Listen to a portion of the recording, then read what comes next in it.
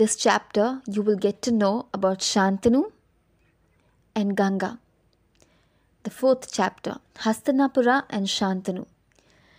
Hastinapura was capital of the kingdom where Bharata and his descendants ruled.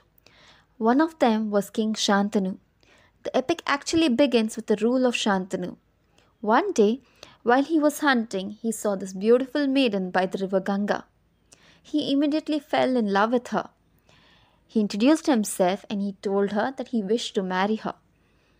She was none other than the river goddess, Ganga. She said she would marry him on a condition that he would not question anything that she did or stop her from doing it.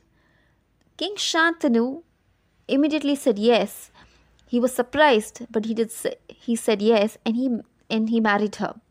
They were very happy for some time, and soon a son was born to them.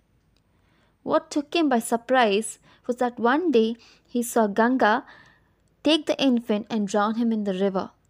This shocked him tremendously. But then he couldn't say anything to her because he had promised her. He was stuck with horror and misery when he saw this happen to 6 more of his sons.